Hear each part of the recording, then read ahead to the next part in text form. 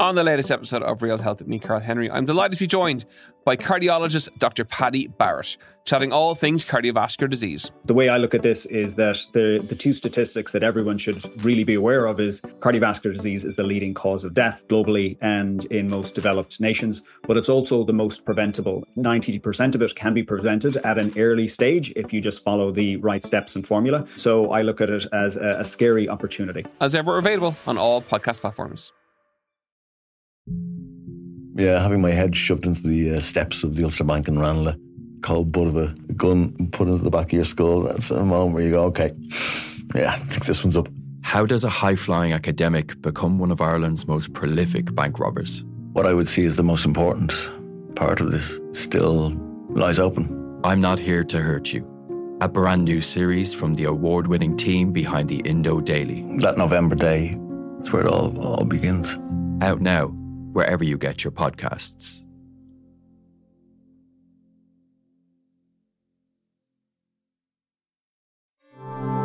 This is an Irish independent podcast.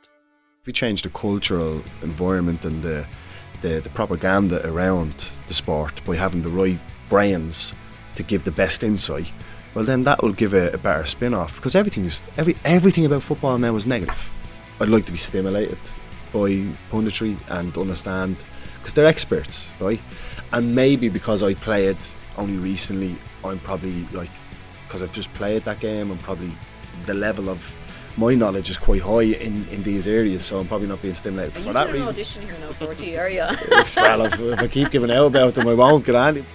Hello and welcome to this week's Throw-In with Dublin legend Philly McMahon. I'm Sinead Kassan and I'm also joined by the Irish Independent's Conor McKeown. Now in this week's episode we talk tactics and how Gaelic football still has a long way to go. Philly and Conor, there's loads to talk about in this episode. Let's start with Armagh's goal against Donegal last weekend that came straight from the throw-in. Rian O'Neill into Rory Grugan, goal.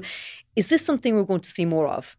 I think if you look at all the tropes in this year's campaign, and you were looking at the stats of how many of these fast transitional kind of set piece, you call it a set piece, you know, in terms of it's a break in the play or the start of the game. I'd still think that the conversion rate is very low, you know, but when it does work, it gives you a little bit of a kickstart into the game. But the other side of it is Donegal bounced back really quickly after, which was a good thing. So it's like that in football, you know, especially when you see the Irish team and they score so early and you're kind of going, oh, I wish we didn't score so early. When it happens for you in the second half of a game, which they did for us with Owen Morchan against Mayo, it propelled us. Kerry. It propelled us forward, yeah. So you ran straight up the middle. It propelled us forward massively in that third quarter. So I would say the probability of it working is quite low, but when it works, people will argue that the probability is quite high because you're not set, you're not structured. If you're playing a team that's very defensive, that they don't have that, they don't have the time to get back, and there's an opportunity there. But kicking that ball in, it's not guaranteed. It's just not guaranteed to get the ball, get it into your hands and score a goal.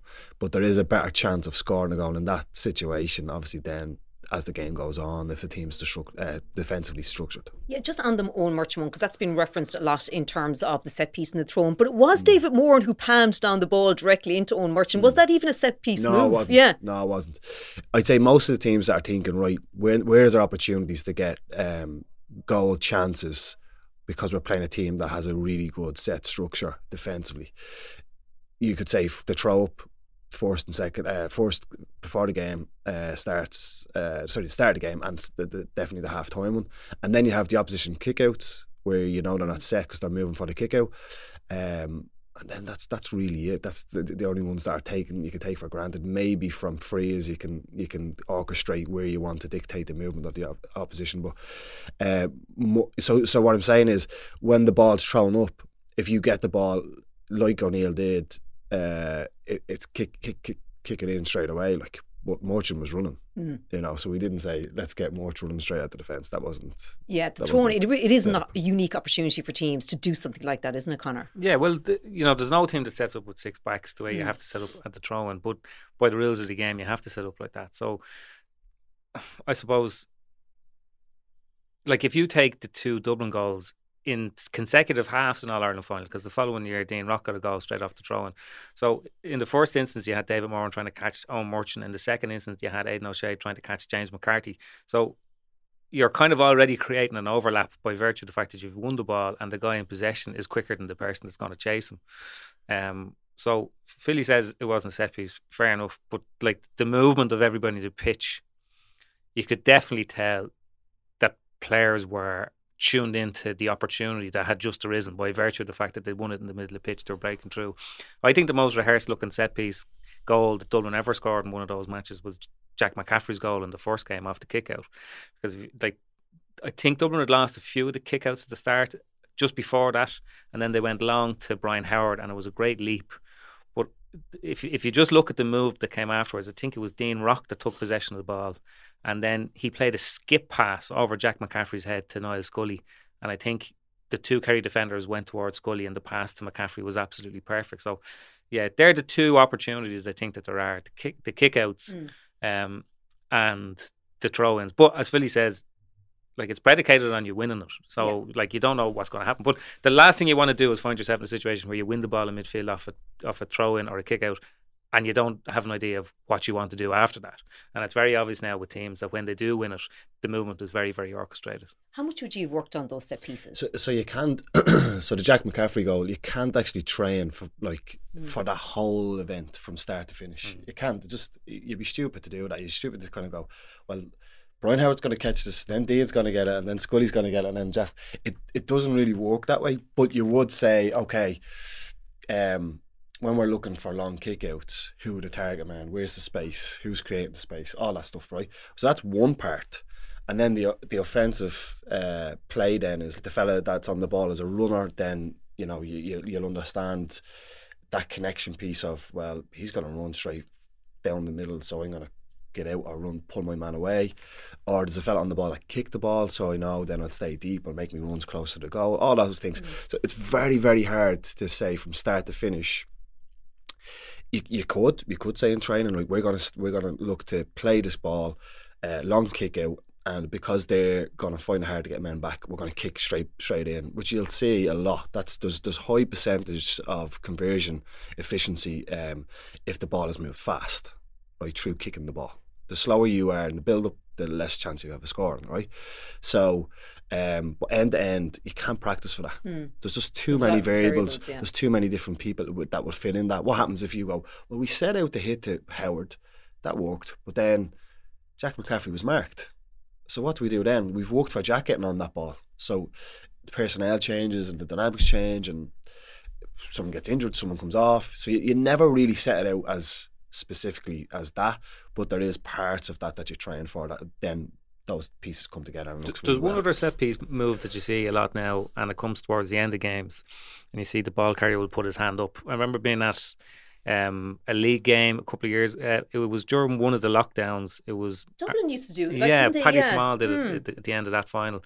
But I remember being at a game between Armagh and Monaghan, and it was only because it was during the lockdown. The game was in Enniskillen, and we were quite close to the Armagh bench, so you could hear a lot of what was going on because the ground was empty. And towards the end of that game, it was close enough, and you hear Kieran McGinney was shouting, and I can't remember who the ball carrier was, set it up, set it up, set it up. And the hand went up, and then with that you could see all the pieces moving into play, and then obviously somebody makes a run, somebody makes a decoy, and eventually it comes to a shooter. And I think unless you heard the call, unless you saw the hand go up, it just looks like a normal play, but clearly the whole thing has been very orchestrated. Yeah, you said earlier, Conor, about players being tuned in at the throw-in for something like that happening. What's the best way to counter something like that happening? Because players seem to be caught off guard, from the throw-in specifically. Win the throw-in. Possibly your wing backs, your corner backs tucking in. So if you're not being dictated, it's hard because you're, as a cornerback, you're thinking, I'm not letting him get the first ball, so I'm going to be really tight to him. But if you have that risk-adverse mindset, that if the opposition win the throw-in, and again, you have to kind of preempt this stuff. You have to be talking about this in training. Look, we're not actually set. We're kind of we're at a vulnerable stage here when they win the throw-in. So it might be that your 6 holes, your 2 wing backs come in a bit tighter, and then your corner backs come in a bit tighter, so that the worst case scenario is that they have to go out. right? But if they pull you all over the shop, but again, a kick in kind of will eliminate that. So then, really, what you're saying is, like, for the first play, you've got to do your job defensively. Yeah. Like, you've got to win their ball. Yeah. And then after that, we'll see what happens. So preempting it is probably the only thing. Preempting the what ifs in your head as a defender is probably the only thing you can do. If a man runs, tuck in. Don't let them come down the middle of the pitch. If they kick the ball, you have to win it. Generally, like, do you think Gaelic games, just as a sport, Gaelic football is just underdeveloped when it comes to the use of tactics and pre-planned plays? I don't think it's underdeveloped. I think it's developed. Compared to other sports, it's a sport that has been linear for years. Get the ball and just kick it straight forward. It's now becoming lateral. Teams are going backwards, and because of that, obviously, we're seeing that fans are not happy with it. But that's the way the game has evolved. The players are getting more tactical astute. The managers are starting to look at different areas of different sports. For example, Donegal. I've no doubt Jim McGuinness took that mass defence from the way soccer teams set up. So every manager's going to come in and find different new things. It hasn't really changed tactically too much the last couple of years. Nobody's come in and done something so big to go, well, hold on, that's a bit different, that I know of, that I've been looking out for. And I'm hoping that, as I said, she's in a previous podcast, that I hope somebody does it this year. I hope someone changes something up, because you'd be naive to think that if you can't go out and beat a team tactically, then you haven't done your work. You haven't done your homework on them, because it's not that. There's not much difference. Is there anything you see from your League of Ireland work that you could bring in? Yeah, I definitely think the way mass defence, the teams that set up as a mass defence can be replicated on the shape of the way soccer teams set up in low blocks, which basically means they go into, they drop in deeper and they play a transition game. So we can see the resemblance of that and how to break that down, because even with the Dublin team, it was a struggle for us for a while to try break those type of teams down. But the evolution of that is much more important. It's not just about kind of containing a team. I think it's also about bringing a team out, creating space to counter in behind, or to kick like Armagh did against Dublin in the league. Whether they're aware of that, that's what they're setting out to do, I don't know. So little things like that. But even this, like, I would call them like world class basics, like how you pass the ball. Like in soccer, you pass to a side. We don't. We just pass. We don't even think of that level of detail, because when you pass to a side, it opens you up to where you want to go. So in Gaelic football, it's just hit the man. It's instead of, there probably is other teams thinking of, let's hit the space where you're running onto. But there's a huge crossover there, I think, from all different sports. Basketball, there's a lot of talk around basketball, breaking down the mass defence. I know, Conor, you were talking about the Tipperary team in terms of keeping width and I think that's something that we might take for granted in Gaelic football, but it's not something that's overly coached, is it? So then we don't really do it. But I do think they're just some of the things that I think would transfer, if you had a good coach, could transfer those ideologies into Gaelic football. Yeah, Conor. Yeah, just a very basic thing that you'll see a lot is even how a team sets up their inside forward line now can tell you a lot about what they're planning to do. So Dublin played Kildare in the Leinster final, and Dean Rock, Cormac Costello and Con O'Callaghan were all standing within about 6 feet of each other on the edge of the square. And that just meant that there was space out to the left, out in front, and Dublin were obviously kicked an awful lot of ball. And if you compare that maybe to the start of the Kildare-Mayo match last weekend, the two Kildare corner forwards stood on the sidelines, literally on the sidelines, and without sort of thinking much about it, you got a sense that they were going to run the ball, Mayo's two corner forwards stood right out on the sidelines, and straight away you knew that what they were trying to do was keep the greatest width possible, because they knew that there was a fair chance Kildare were going to play with a sweeper after what happened to them against Dublin, and that Mayo's biggest strength is their running game. And if you are going to run the ball down the opposition to defence, you want to stretch them as wide as possible so that there are gaps there. So, like, they're even basic things. Like the Dublin team in 2011 played with a really interesting way of setting up with a kind of a 1-1-1 full forward line in a line, and just meant that all the space is out to the left and out to the right. And you see a lot of teams doing that now in kickouts as well. Teams will, if you're trying to defend a kick out, if you're on the left side of a fella and the sideline's on the right side, he's got very little space. But whereas if you mark straight down the middle, well, then there's huge space either way to go. But these are all, like, it's only in the last 10 years that this has actually become apparent in Gaelic football. So Pat Gilroy as well would have brought in the sweeper.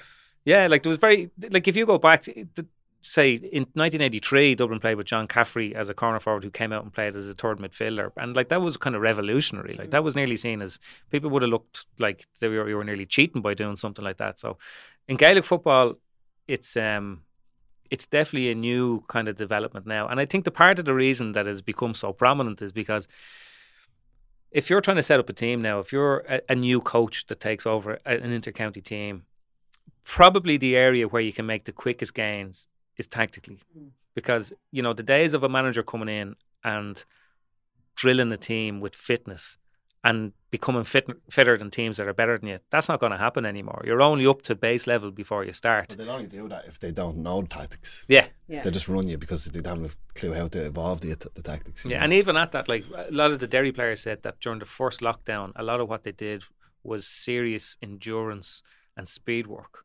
And part of that is that the game that Derry are playing at the moment, it's not just about getting people behind the ball. It's being able to get people behind the ball really quickly, and then for those same players to join the attack really quickly. Like, it's only 10 years ago since it was really commonplace for the two wing forwards on every team to be taken off after 50 minutes because they were out of gas. But now, and Philly will tell you better than I, my suspicion is that aerobically, in terms of energy and everything else, the players can actually, their capacity is much, much higher now than it was before, because you can see that there are players that are spending the entire match making 40, 50-yard bursts to join an attack and get back as soon as they're needed. Yeah. Well, they're kind of, I suppose from the physical demands of the game, there's a couple of examples recently of teams, as we said, chasing the game backwards. And that's much more taxing than you actually getting into position and then facing them coming on to you. So that's what you would see in soccer a lot. If you're chasing a team in transition, there's a good chance you're not in the right position structurally. So when you're back in that position and you have numbers, you do less work because you're kind of you're not running, like you're not working your anaerobic system, let's say, going that way, right? But I do think, I'm saying, like, there hasn't been a huge change in tactics over the years, but there has been, like, but you should know them. That's what I'm trying to make the point. Yeah. They're obvious. The goalkeeper coming up has been one. Mm-hmm. The zonal structure on the opposition kick out, that's been one, and that's being based off formations. So do you have 3 inside? Do you have 4 outside? Do you have the keeper coming up making a 4 and breaking all of those things down? So formations, I think, is, as you said, the corner back coming out, corner forward coming out as a midfielder. I think there's going to be a lot more of that involvement. And again, all of these things in the evolution of Gaelic football were there. Yeah. Back in the 80s, someone could have played a keeper coming out, but you just didn't have the imagination to do it, right? So all the things that you see now, the zonal kickouts, the mass defences, they're all there. They're all there in the world, in the universe. Just need somebody to think of it. Just need someone to be exposed by maybe other sports to go, that might work across here. So it's all there. The game will keep, the evolution of the game will keep changing tactically. It's just having the bright people that are very innovative and can cross those paths. The other thing that happens a lot in Gaelic football, more than any sport I can think of, is that when a team is successful playing a style that's very apparent, there's a huge element of copycat. Like if you go back to Kieran Donaghy going to full forward that year from midfield, every team in the country was doing it. In 2012, after Cluxon kicked the winner, goalkeepers coming up and has never thought about that before. They're all copying me as a cornerback now attacking. But the same thing, as if I ever started that. but the same thing is happening. Or what will be interesting now is, because there is an interesting side of the draw in the football championship this year, and it's not it's not against the bounds of probability that one of Derry or Armagh will end up in an All-Ireland final. And they're two teams that are playing the game in two very, very different ways. And if Derry were to make an All-Ireland final, coming from the base that they were, can you imagine what the effect will have on, say, the five or six new inter-county managers that are there next year or the following year? Because if you take that, I would imagine it's easier to try and set your team up that way, or certainly the basic part of that, than what Armagh are trying to do with Kieran McGeeney. Kieran McGeeney's there 8 years, you know, and like they're only getting to a stage where, I remember seeing the game last year against Monaghan in the championship, and Armagh had this lovely way of playing where you might have a corner back, he'd give the ball off, and then he'd make a run and he'd stand in a corner forward, and there was a huge amount of fluidity between the positions, but they didn't really have it mastered because there's an awful lot of passing men on, and Monaghan waltzed through them for about 3 of those goals. So like the way Armagh are playing, it is very good to watch, but I'd imagine that the amount of preparation and practice that goes into it is an awful lot higher than having maybe a very crude version of the other style. Yeah, I mean, we're clearly seeing as well, like, kind of the scope here of, you know, the innovation and tactics and all the rest. And Philly, you know, go back to your specialist topic again about TV pundits and all the rest. Yeah. Do you think, you know, what's your issue? Like, so you're giving us insight here into this, you know, do you want them to explain what's going on rather than, you know, how the game is leaving them feel? Yes, I would love to hear something that would make me think outside the box and think, why has that happened? Oh, that's a good way of thinking. Hold on, it doesn't, like, this is just my personal opinion. I'd like to be stimulated by punditry and understand, because they're experts, right? And maybe because I played only recently, I'm probably like, because I've just played that game, I'm probably, the level of my knowledge is quite high in these areas, so I'm probably not being stimulated for that reason. You're doing an audition here now for RT, are you? Well, if I keep giving out about them, I won't get any. But look, I think I'd love, like, I mean, there is a stark difference between the punditry in, let's say, Sky Sports and RTE. I won't say which is better, which is good, or whatever. I think we know. But I do think you can sit back and you can go, well, if you observed, why am I actually interested in listening to that over that? Is because the level of detail in one or the other. So you can discover which one I'm talking about. But I just think, what's your objective? What are you there to do? The viewer's there to listen to you as an expert, to give your opinion on what you've seen in the game and how things happened and why they did these certain things, and not just, this fella got a box, let's highlight that, or here's a black card, let's talk about that, or, you know, just the obvious things. I want give me something different, like. But there's also the paralysis analysis thing, Conor. I mean, do we want it to be too much about tactics? I'd agree. I think very in-depth, it depends, like very in-depth tactical analysis I don't think really works for media, because it's quite dense, you know, like it definitely doesn't work in printed media. So say the Kildare Mayo game, right, at the start of the second half, like the first half was very, very poor, there were a lot of mistakes, but in the second half Mayo changed their tactics completely. They pressed up everywhere, and Kildare made more mistakes, but the reason they made more mistakes is every time they turned around, like Mayo would have 7 or 8 players in that 45, so it's like that was a big changing point in that match, and I think there are enough, say, even the bluntest tactical things that go in a match, there's enough of them, I think, to get through to just explain the very basics as to what's going on the pitch. Like, how long is half time? 15 minutes. How many ads do you have? Do you know what I mean? Like, I don't think there's enough time there to bemoan the standard of the game. Like, when you're watching on television, you don't get a full sense of what's going on the pitch, because you're only ever watching the ball carrier. And ideally, I'd agree with Philly. Like, I'd like the people there to say, well, actually, what's going on off the ball is this. And the reason that play broke down isn't because this fella is not good technically. It's because, you know, the target that he was supposed to aim at was blocked up or whatever it is. So I think there's definitely a balance between being too microscopic and dense with your analysis, while also being able to be entertaining. I think that's kind of the what you're trying to strike. But like a lot of people look for, like, good analysis, I think, is in the eye of the beholder too. Yeah. You know, like some people. You're never going to keep everybody happy on punditry, and I don't think all pundits need work on these areas. But I do think the consensus I would gather up from what I'm listening to is that you can become a think tank You know, if you're around the same people all the time and you're probably being influenced to go this direction, I think. So a bit of a group thing, but like, 'cause they're in such a powerful position, do you feel their negativity just impacts on, you know, people watching on TV? I texted Conor last week. I said they must be listening to our reading our columns because it's changing a little bit. Like, you know, I know Rourke said at halftime, he says, "What am I going to talk about now? I can't give out." It was a good game, good first half. Like, so yeah, like I'm not sure. I just think it's something that has been built over a couple of years now, where this is what we focus on, and this is what we think our audience wants. And if that's what they think that works, well, then who am I to argue with that? If that's what the numbers are showing, let's focus on more the events that are not around kind of looking at the insight of the game and the tactics and all that side of it. Do we want to go down the route, let's say, of American football, where it's it's really heavy on the tactics, and therefore the fans are big into it then as well? Yeah, I think Gaelic football is caught in the middle a little bit, like, because the sport I'm working in soccer is quite tactical.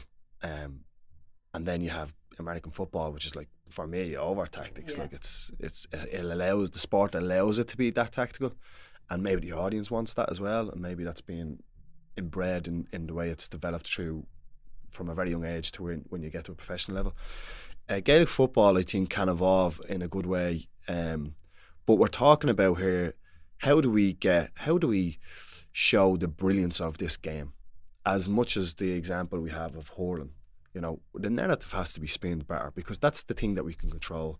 We can't control the managers. We can't think we can in terms of changing rules, but we can't. We need to be able to see, well, okay, if we change the cultural environment and the propaganda around the sport by having the right brains to give the best insight, well, then that will give a better spin-off, because everything about football now is negative. Like, for example, what's the most recent one? It's wrong to have the games in Croke Park now. There's merit to it. There's reason. You know, I can understand the frustration of the teams down the country, and I could be very biased to say, no, travel up. Like, I'm from Dublin, like, so it's going to be, it's never going to work, that message. But I agree with the financial side of things, and you look at the hurling games being outside the headquarters, and the audiences they're gathering up and stuff like that. So I do think, and look at all the stakeholders that create, because it's a shame. It's such a brilliant sport. I don't think the GA sells itself well enough. Like we're giving out, like a lot of people are giving out about, say, the championship is finishing earlier in the year, and they're missing out on GA is missing out on promotional. But GA, there's very little to promote the championship when it's on anyway. Like, if you compare it to other sports, and I know that there's a rights package that's up for negotiation at the moment, and maybe that's what's going on. But like, when the Sunday game finishes on a Sunday night, that is the end of any watching or viewing or original content, if you want to call it that, in media speak, of stuff, until the first match is on the television the following Saturday. We should be spending the week watching clips. Like, whether that's true, I don't know what way the GA could do it. Like, increase their capacity. Sky Sports. It shouldn't even be a further highlight show. Like, even think about it. I don't want to get into a debate in the Sunday game, because the problem with the Sunday game is that everybody in the country wants the Sunday game to be the thing that they want. Want it to be, yeah. And when you think about it, right, say, compared to Match of the Day cover 10 Premier League games a week. The Sunday game has to cover football, hurling, ladies football, camogie, Tommy Murphy, like all the different levels and grades and all that stuff. But like what the GA should be doing, they should have proper highlights packages that come out on their own socials that people watch all week. Like, think of the number, the amazing scores, the goals, even the interesting tactic analysis. Even if that means you have to have an in-house kind of a media channel or whatever it is. Conor, how long have we been talking about stuff like this? But this is exactly what you need, because if you sign over your rights package to, say, RTE, and for whatever reason the people they have or the tone of the analysis is negative, that's the only analysis. That's how everybody in the country consumes their Gaelic football. So I think if the GA, because there's the Gaelic football is far better than it's portrayed. You know, like even the game that I was at last Saturday, Kildare Mayo, the standard in the first half of execution and some of the decision making was rubbish, but it made it brilliant. Like Mayo, whatever anybody says about them, they they bring the madness out of themselves, and they're a very compelling team to watch, because you could watch, say, a Dublin, and if Dublin aren't on form, you think, well, Jesus, Dublin are always on form, whereas Mayo work off a different kind of an energy. But once that match was over and the match reports were filed and the Sunday game was over, there was no kind of further, deeper analysis of the whole thing from a point of view of showing all the clips. And it's just that the GAA are leaving itself open to RTE or whoever else dictating public opinion on the championship, on those sports, by not actually taking more of control in of their own right and selling it the way they want to sell it. Yes. I think it's a no-brainer for me. Like, if I wanted to go and listen to something around soccer right now, I just go on to Sky Sports now, and Sky Sports News, I'll click it on, and there's somebody there speaking about soccer for the whole day. Now, I don't think you'd be able to do that with GAA, but like, would you listen to Roy Keane the whole day? No.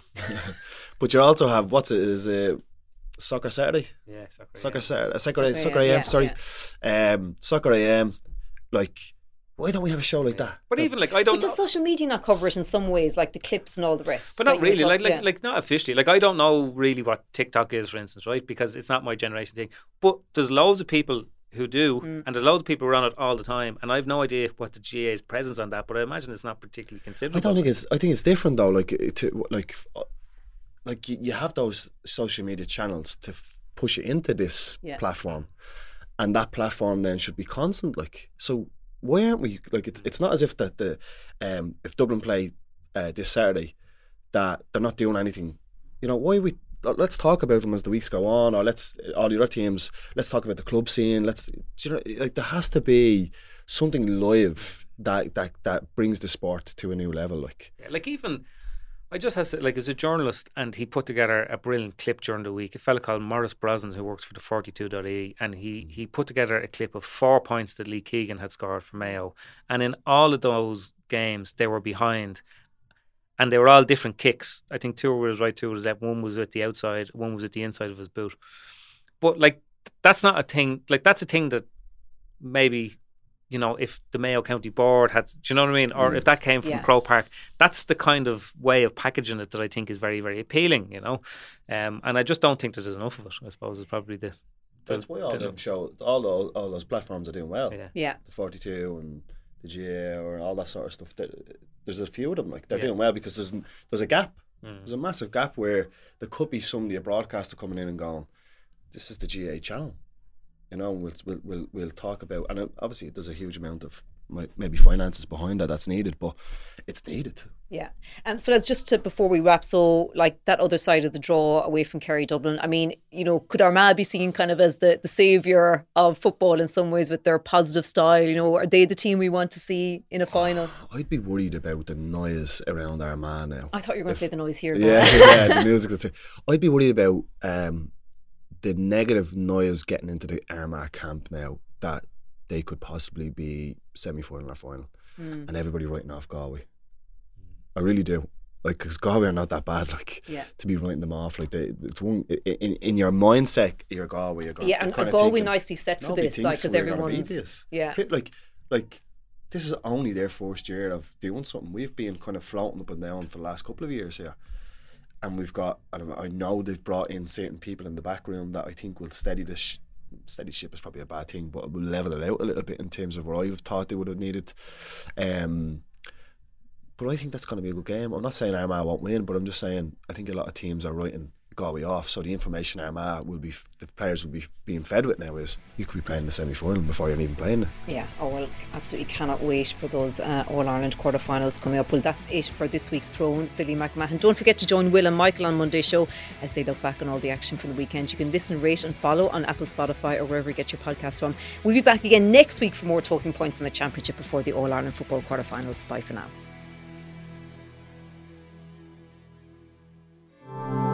This is an Irish Independent podcast.